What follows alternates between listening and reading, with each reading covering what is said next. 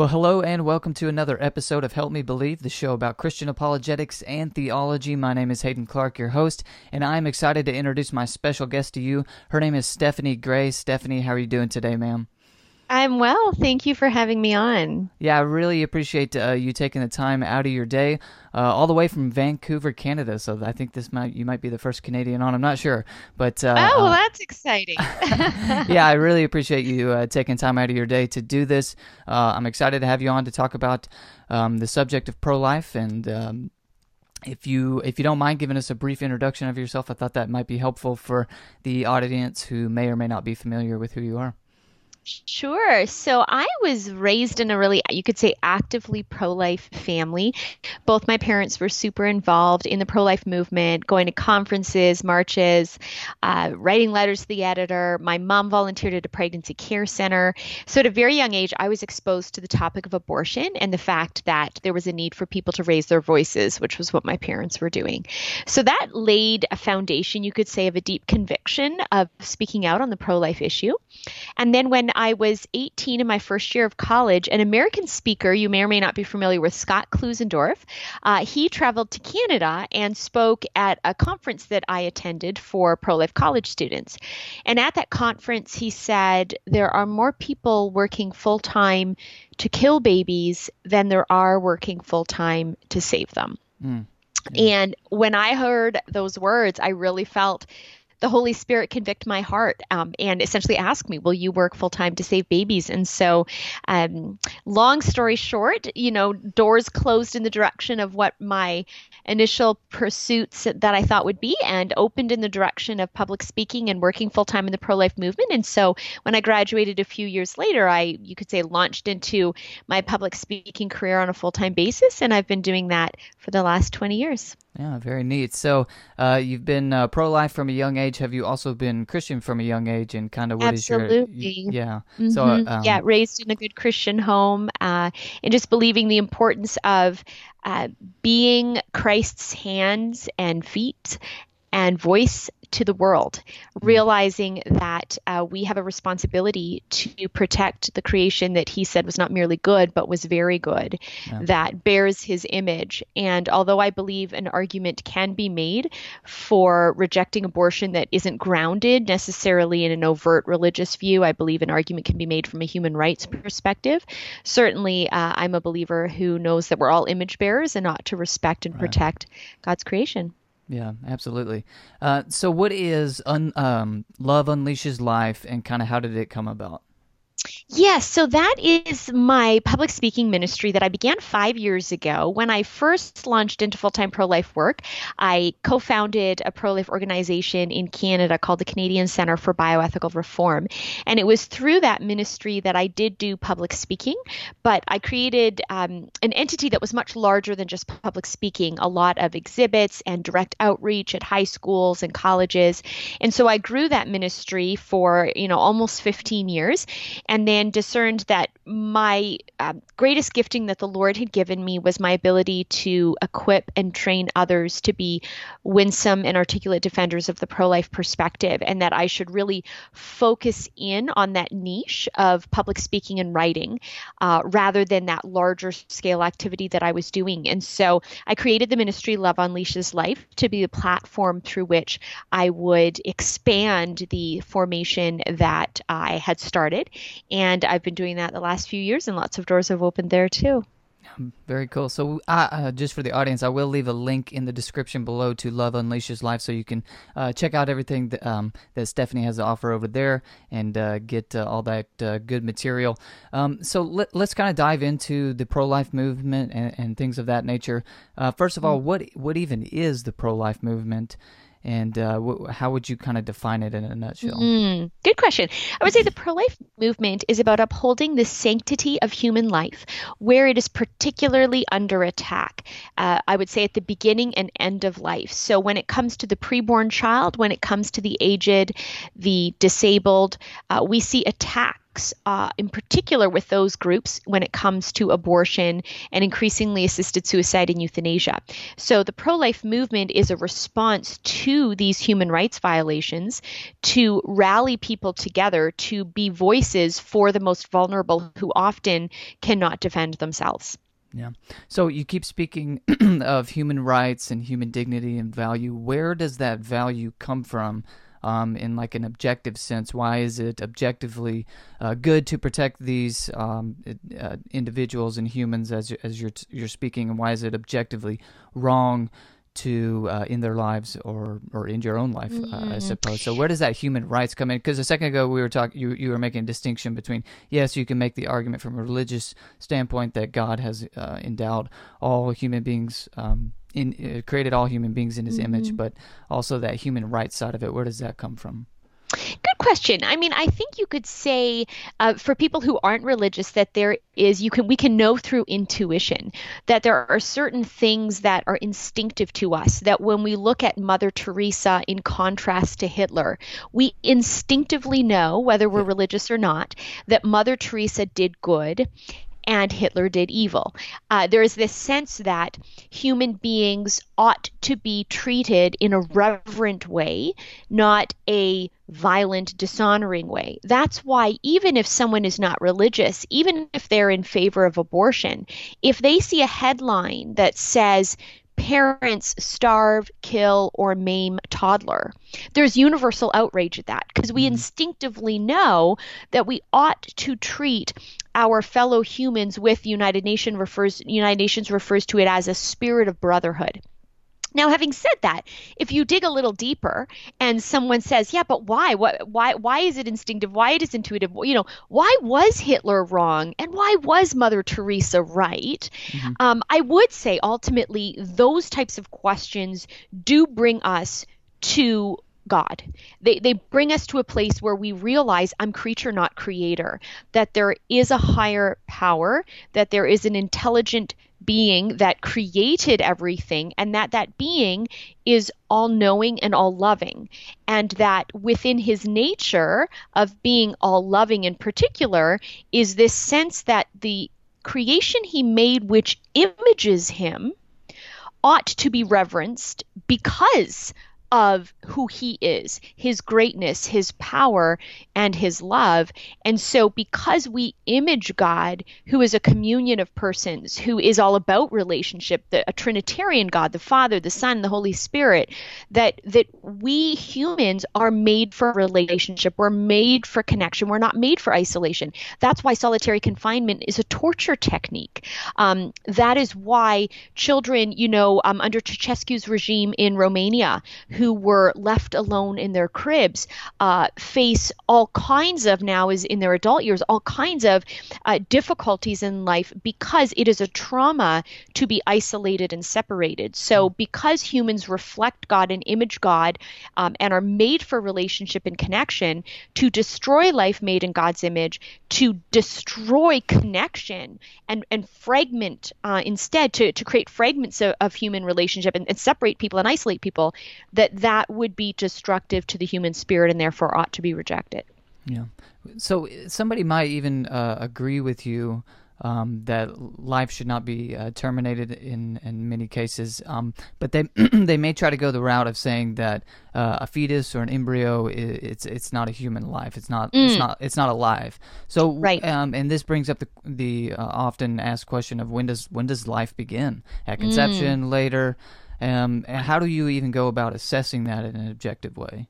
Yeah, that's a great question. And I think what's important about that question is it helps us see, we look to, I would say ultimately, we can look to religion for how we ought to treat human beings, but we look to science to determine where we have human beings. Okay. So the question of when life begins is a scientific one. And if you look at embryology textbooks, if you look at medical textbooks, we actually see a consistent statement across the board, which reveals that in beings which reproduce sexually, life begins at sperm-egg fusion or fertilization.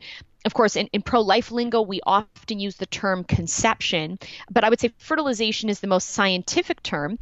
And there is consensus in the scientific textbooks about that. I would also say when we're talking about other beings which reproduce sexually but aren't human, there is no debate about when life begins because there's consensus that with dogs or cats, that because these beings reproduce sexually, their offspring begin their lives also at sperm egg fusion. I would say, on another topic, which of course is an issue for a whole other day, but to make the point, if you're dealing with a situation not where someone wants to end life in the case of abortion, but where they want to create life in the case of being faced with infertility and maybe are considering in vitro fertilization. Now, setting aside the ethics of in vitro fertilization, which I have a whole series on my blog as to why I believe it's morally objectionable, but setting aside the ethics of that, if you were to ask a scientist who's a specialist in vitro fertilization, when does life begin? You never hear the IVF specialist say, I just don't know. That's a good question. The IVF specialist will consistently tell you the one moment they're trying to replicate in the lab is the moment of sperm egg fusion, the moment of fertilization. They aren't happy with just a sperm sample. They aren't happy with just eggs by themselves harvested from a college student for maybe $20,000. What they're looking for is the moment of fertilization. So the people in the business of making life will tell you life begins at fertilization. So therefore, for those who are in the business of ending life, claiming to not know when life begins would be intellectually dishonest because on other issues, we know it begins at fertilization. Okay. So as far as the scientific consensus is concerned, there's no question that life begins at conception. Correct. Biological life. And I think what often happens in the abortion debate is abortion supporters will distinguish science from philosophy, but they end up blending the two. So what they will do is say, well, even if the embryo or fetus of human parents is biologically human because the parents are, right. Even if that embryo began her life at fertilization because they're part of a species that reproduces sexually, even if that embryo is alive because the embryo is growing, they might say the embryo isn't a person and therefore abortion is justified.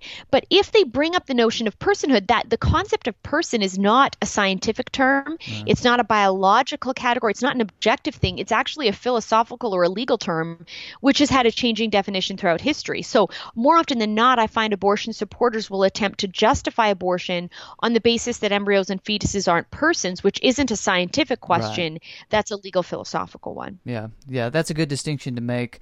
I would say, and I'm interested to hear your answer to that question. What do you do when someone says, okay, it's alive, but it's not a person as far as either philosophically or legally. But I just want to add that just prima facie, that just kind of sounds absurd to me, at least, that you could be a human and not a person. But how do you answer that? Yeah, well, definitely, I would agree with that. The additional point I would make is I would actually ask the question. I would take on a Socratic role and say to the abortion supporter, well, how do you define a person? What is a person to you? And then they might say, somewhat wisely, well, what distinguishes us from animals? Isn't it that we're capable of rational thought, we're conscious, we're self-aware? Then they will take that criteria and rightly point out that the one-celled embryo at that moment isn't conscious, rational, or self-aware, and therefore argue the embryo isn't a person. But what I would do once I get that definition is I would say, okay, let's work with that. Let's talk about being rational, conscious, and self-aware, but then ask ourselves, why isn't the embryo those things or capable of those things in the current moment? Right. Why can't the embryo think, reason, and be self-aware? And the answer is, well, the embryo lacks the organ necessary for that, which is the brain. So then we could ask another question, well, why does a one-celled human embryo lack a brain? And the answer is, well, the embryo hasn't developed it yet. So then we can ask again, why has the embryo not developed the brain? And the answer is the embryo hasn't had time. And time is reflected in our age. So I would make the point that, yes, it's true, the one-celled embryo in that moment is not rational, conscious, or self-aware. But the reason for why the embryo isn't able to do those things is because of the embryo's age. So then I would ask the question, should personhood be grounded in how old we are, or should personhood be grounded in what we are, namely as members of the human family? And I would say Yeah. the United Nations has answered that question for us. The United Nations, in its Universal Declaration of Human Rights, in the preamble, refers to all members of the human family. And in Article 6 says everyone has a right to recognition everywhere as a person before the law. Well, if we're talking about everyone and in the preamble we are referencing all members of the human family, then everyone is all members of the human family. So their simple point is if you're a member of the human family, you ought to be considered a person. So therefore, even though the embryo at fertilization of human parents currently is not rational, conscious, or self-aware, by virtue of being a member of the human family, the embryo ought to be considered a person. But the additional point I would make is that by virtue of being human, the embryo actually has the inherent capacity for thinking, for being Right. rational, for being self aware. It is just that currently the embryo is incapable of acting on that ability, but the Hmm. very nature of the embryo is it holds that ability. And so, a simple analogy I'll make for people is, we often think of dogs being different from cats in many ways, but an obvious one is a dog barks and a cat doesn't. But it's possible to have a dog that cannot bark. You may have a dog that had developmental issues in utero and never developed the capacity to bark, or you could have a dog whose owner had their vocal cords clipped because they lived in a condo and they weren't allowed loud animals. Gotcha. Um, if you have a dog that is currently incapable of barking, it doesn't mean the dog is no longer a dog. Right. The dog has the inherent capacity to bark, but lacks the current ability to act on it Mm. while still maintaining its nature of a dog. Yeah. And so, in the same way, the human embryo has the inherent capacity to think, reason, and be self aware, therefore, is a person. The embryo just lacks the current ability to act on that capacity. Yeah, I think you're absolutely correct, and it actually, just in philosophical terms, it reminds me of Aristotle and Thomas Aquinas, who talk about actuality and potentiality, and a human embryo or fetus is of its very nature a human being, and Mm, that doesn't mean all of its potentials have been actualized yet. One of those potentials correct. being, like you were saying, the capacity for rational and reasonable thought. Um, Mm, and I just think that anytime you try to draw this distinction between human being and personhood, you're going to fall into something that you probably don't want to fall into. What you said is absolutely correct. And then I was also thinking along the lines of I know adults who don't have the capacity for mhm. rational or reasonable thought. And I know that nobody would ever assert that we should be allowed. That their guardians should be allowed to Mhm. terminate their lives at a Right. whim. Yeah, Um, exactly. When you begin to create a definition like you have to currently function in a certain way, then yes, abortion supporters are excluding far more than preborn children. They're excluding newborn infants who cannot have a, conversation with us. If you were to say to a newborn, "May I kill you?" Well, the infant isn't going to say no, of course not, but their lack of comprehension and their lack of response does not give us license to end their lives. yeah. And so, whether it's an infant, whether it's a person with a disability, whether it's someone under anesthetic getting the wisdom teeth removed, or someone sleeping, these are cases of born individuals who may not be able to currently act the way you and I are right now. It doesn't mean they're not persons. And so, Yeah. the same is true for the preborn. Yeah. So the science is just so clear and the reasoning is so clear to me. I mean, it just seems so obvious to me, to be honest, and I don't mean to sound condescending to anybody listening, but it makes me wonder, these excuses like trying to draw a distinction between human being and personhood, like I said, that just seems so absurd to me and things like that. Why is it that people try to hang on to this obviously immoral thing? What what do you see there? Yeah, that's a good point. And I would say that's why I think ultimately the issue is less an intellectual one and more of an emotional one for many people. Because when you break down the arguments and look at the science and look at philosophy and look at human rights, a really sound case can be made for recognizing human embryos and fetuses as persons with the inalienable right to life. So when that is rejected, it is often not because we present bad arguments, but more often than not because the person we're arguing with has a bad past. That perhaps they have participated in an abortion by driving a friend to a clinic. Maybe they themselves have had one. Maybe their mothers have, their sisters, or their girlfriend. Maybe they were silent when they should have spoken up. And there's, one of two things really we can do when we have that type of bad past. We can acknowledge it, repent, and lay it at the foot of the cross and experience God's mercy, or we can go into denial and justification. And so I would say, unfortunately, many in our culture, if we feel that we're up against a brick wall and we can't seem to get through to someone logically, to me, that would be an indicator that they have not acknowledged, repented, and experienced healing, but instead they're in denial and in rationalization or justification mode.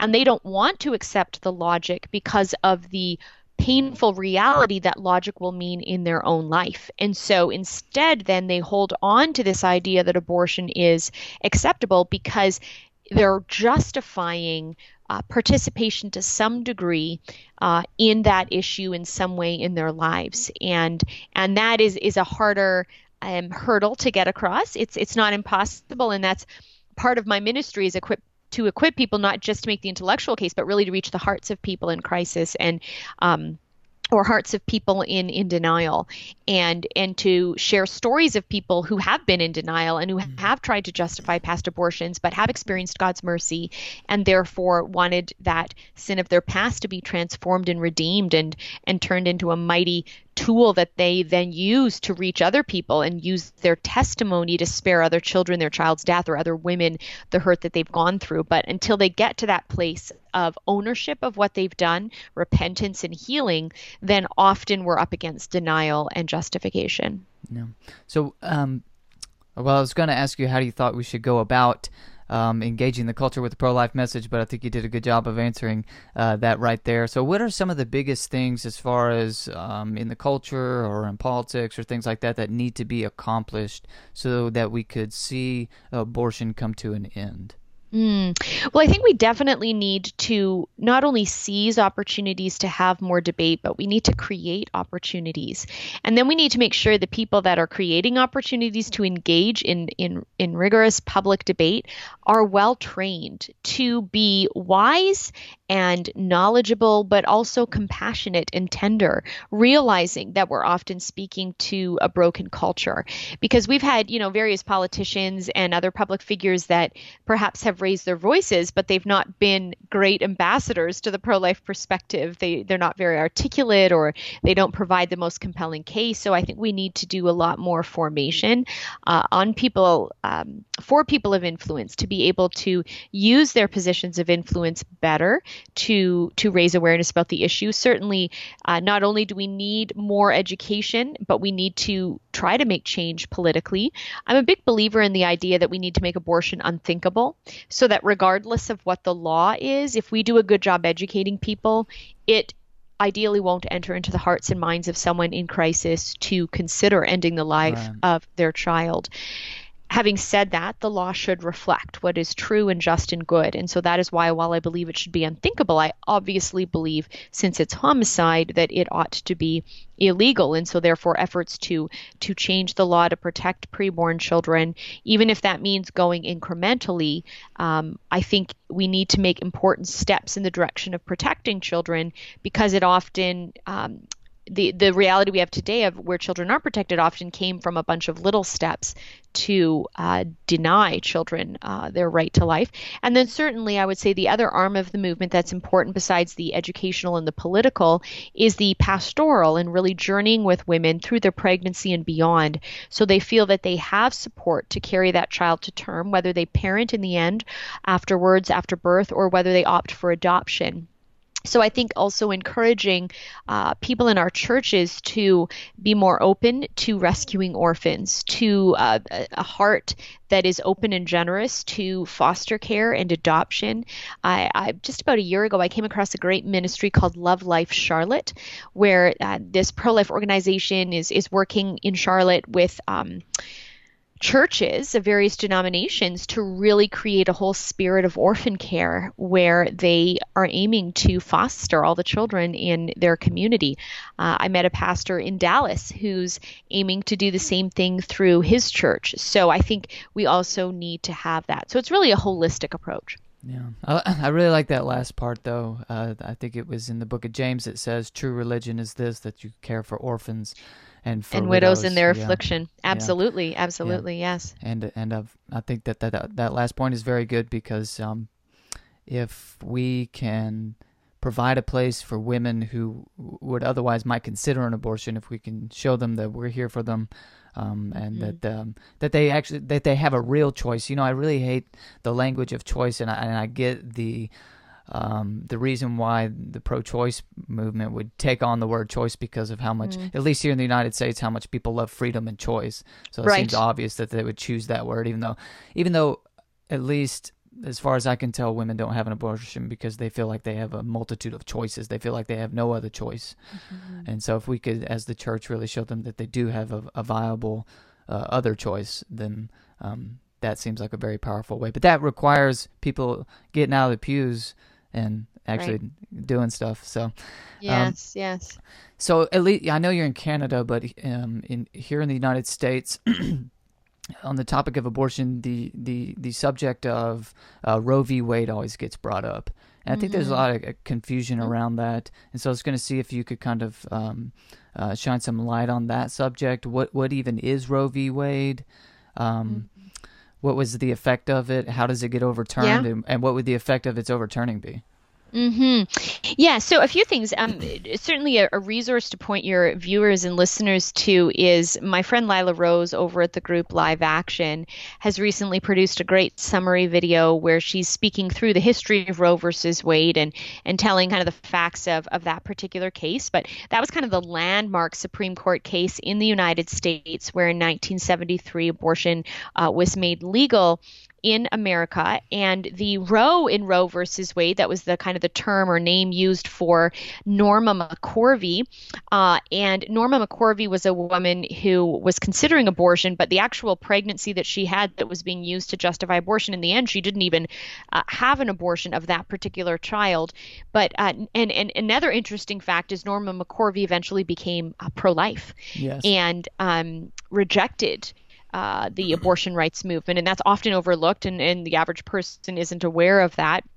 But that kind of landmark case made it legal in America, but it was interestingly followed up by another significant case called Doe versus Bolton, where they said that abortion could occur later in pregnancy when the health of the mother was in danger, but the term health was defined so broadly as to include, you could essentially say all kinds of health, her emotional health, her psychological health, Right. her economic health. And so between those two cases, it really led to widespread access to abortion in America through all 9 months of pregnancy. And I realize that some of your states have some state laws that would have like some states have a 24-hour waiting period or an informed consent law where you have to be informed of certain facts of prenatal development before you can proceed with an abortion. But at the same time, very late abortions do happen in America.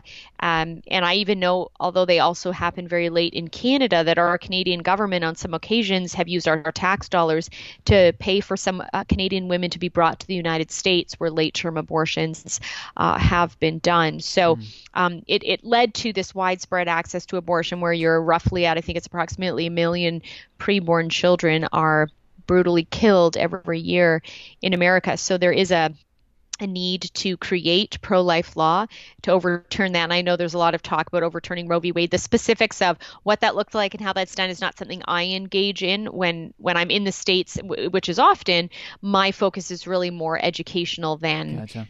than political. But that would kind of be a basic summary. But I do Sure. recommend the live action video by Yeah. Lila on Roe v. Wade. Yeah.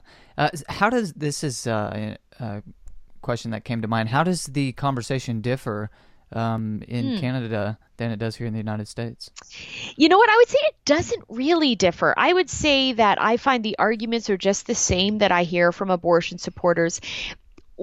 A difference, not so much in how the debate occurs, but in the nature of our two countries, is that I would say Americans have a greater respect for freedom of expression and Mm. First Amendment rights, as you call it, than unfortunately Canadians do. And we just don't have the same respect for declaring and respecting the expression of unpopular opinion. And so we face more censorship in Canada, and often as pro lifers, we first have to fight for our right to freedom of expression before we can even fight for the Hmm. baby's right to live. So that's one difference. The other difference, I would say, just in the nature of our two countries, is we have a healthcare system where our government funds medical procedures, and unfortunately, that includes abortion. So abortion is paid for by the government. If I want an abortion tomorrow, I could just, call up the hospital or clinic where it's done, and that would be funded. I would add that according to me, is a violation of even the nature of the funding of our healthcare, because healthcare is only supposed to be funded by the government if it's medically necessary. And so I think the Wow. argument could be made that abortion is not a medically necessary procedure, even if it's done by medical professionals. So according to that definition of what we fund in our country, we shouldn't be funding it because it's not necessary. But Yeah. tragically, we are. So that would, I would say, be another difference in the Yeah. debate. And it could only be classified as healthcare in the first place by some absurd definition of healthcare. But anyway, Well, exactly, because it's not care and yeah, it doesn't lead to health. yeah. I'm So, pretty sure the first rule was do no harm. But um, exactly, what exactly. Yeah. you've done a lot of debates. What are some hard pro-choice arguments or responses, and how do you respond to them? Mm. So I would say most of the arguments I hear from abortion supporters do not come across to me as being very difficult or challenging. They often are appeals to uh, the crisis of the pregnancy the woman finds herself in, whether justifying abortion on the grounds of poverty or lack of support or pregnancy from rape.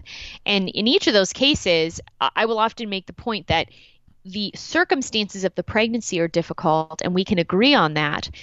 The question of whether the act of abortion is an ethical solution to what we agree are difficult problems is not a morally complex issue. It's as simple as asking the question of when does life begin, which we already tackled. And the question we have to ask is, if the preborn child is human, then how do the difficult circumstances of the mother justify homicide on her offspring? Right. We could imagine born children whose mothers are poor, whose mothers lack support, or whose mothers conceived those children as a result of rape. And we would never end the life of a 2-year-old because the 2-year-old is a reminder of the father's crime. Or we wouldn't end the life of a 2-year-old because the mother lacks support or is poor. And so I simply respond that nor should we end the life of the preborn child.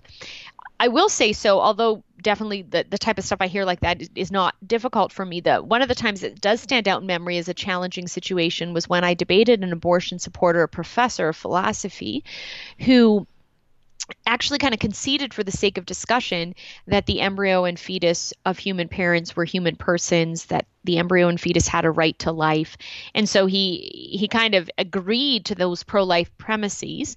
But then he said, I'm going to argue abortion is justified on the basis that a living human person doesn't have a right to use another living human person's body without their consent. And then he proceeded to come up with with this little thought experiment where he said, I want you to imagine you have a born child who's dying of kidney disease.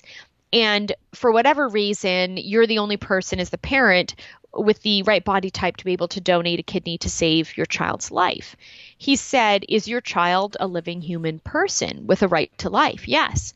Would it kill you to donate one of your kidneys? No. Would it save your child if you did that? Yes. Would it be nice of you to do it? Yes, he said. But then he asked, should the law force you as a parent to donate one of your kidneys to your child? And then he answered his question by saying, no, the law should not. And so his concluding point was, just as the law shouldn't force a parent to give their kidney to their born child, the law should not force a parent to give their uterus to their preborn child. Yes, in the same way that the law shouldn't stipulate that I have to jump into a burning car to save somebody. To save Yeah. someone, or you Right. have to donate your blood, or whatever the case may be. There's an obvious difference, but go ahead if you want to continue. Yeah, well, and I remember in the moment thinking, I know what he's saying isn't right, but I don't know how to rebut it. Yeah. And so I started praying. I was like, come, Holy Spirit, like, Lord Jesus, what do I say? And I actually sensed God speak to me, not audibly, but he said a very distinct statement. And he said to me, Stephanie, I made the uterus for a different purpose. Right. And then I started to think that through, and then I came up with my response, and I said, Professor Snedden makes a compelling argument until we ask ourselves a question. And the question we have to ask is, what is the nature and purpose of the kidney versus the nature and purpose of the uterus? Because the answer to that tells us why the parent should not be legally obligated to donate a kidney, but should be legally obligated to, figuratively speaking, donate their uterus. I said the kidney exists in my body for my body, and the kidney exists in your body for your body. But I said my uterus is different from my kidneys and my other body parts. My uterus is different in that it exists in my body, but by its very nature, every single month, it is getting ready for someone else's body. It's an organ that it exists in me, but more for my offspring than for me. And therefore, my offspring can claim a right to my uterus in a way my offspring cannot claim a right to my kidney, for example. Mm-hmm. And that seemed to satisfy the audience. And it was reported back to me later that he had said to his class a couple days later that he was up all night trying to think of a response to that. So I like to say that's the power of prayer and the power of questions. Yeah. But that was a moment to answer your question where I felt like, oh gosh, I don't know what to say. That's a tough argument. But of course, a response is still there, even if it's tough. Right. That's a perfect response. We are coming to the end of the interview here, but of course, if you want to stick around for the bonus segment, 5 more minutes with Stephanie Gray, you can follow the Patreon link in the description below and become a patron supporter where you'll get access to all of the bonus segments that we do here at the podcast. And of course, I want to give a special thank you to our patron supporters. And again, if you want to become a patron supporter, you can follow the Patreon link in the description below and show your support for Help Me Believe, where I strive to spread and defend the truth of Christianity, as well as topics like this one, the pro-life movement. One last question for you, Stephanie, before we get to the bonus segment. And again, thanks so much for coming on and doing this. What would you say to women who have had an abortion or are considering one? Well, I think there are 2 different types of statements that we need to have there. Certainly for women who have had abortions, to let them know that they are not alone, that there are other women who have already made that choice. And I have several friends who have an abortion in their past who deeply regret it. And so for someone who is feeling guilt, to not despair, but to know that God is a loving and a merciful God. And if we look to Peter, for example, who betrayed Christ in his moment of great need, abandoned by his friend and follower, what did Peter do? He came back to Christ. He repented. And then what did God do? He transformed him and said, feed my sheep. Do you love me? Feed my sheep. So he not only forgave Peter, but placed him in a position of great leadership. And so I think for any woman who's had an abortion, for her to know that God is ready and waiting through Jesus Christ to forgive and then to heal and transform, and to use one's terrible past as a mighty instrument to reach people into the future, to use the story of one's regret as a witness so that others don't make that same choice and don't live with that same regret. And for someone who's considering abortion, to know that there are people that want to help you, that there are people that have set up ministries to walk alongside you. I know of a young woman I met in college who, when she was 16, was pregnant, had no support, and she called up a home for pregnant women.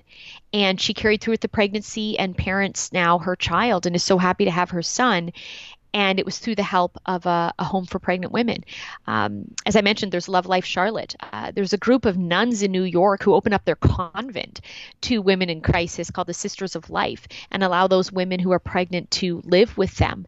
And so there's a lot of support. So to not give up to know that there are people that will love you and your child. And certainly, if people want specifics of wherever they're based, where they can get a help center, if they go to my website and contact us, we can locate someone near them who could be of help. So that's loveunleasheslife.com.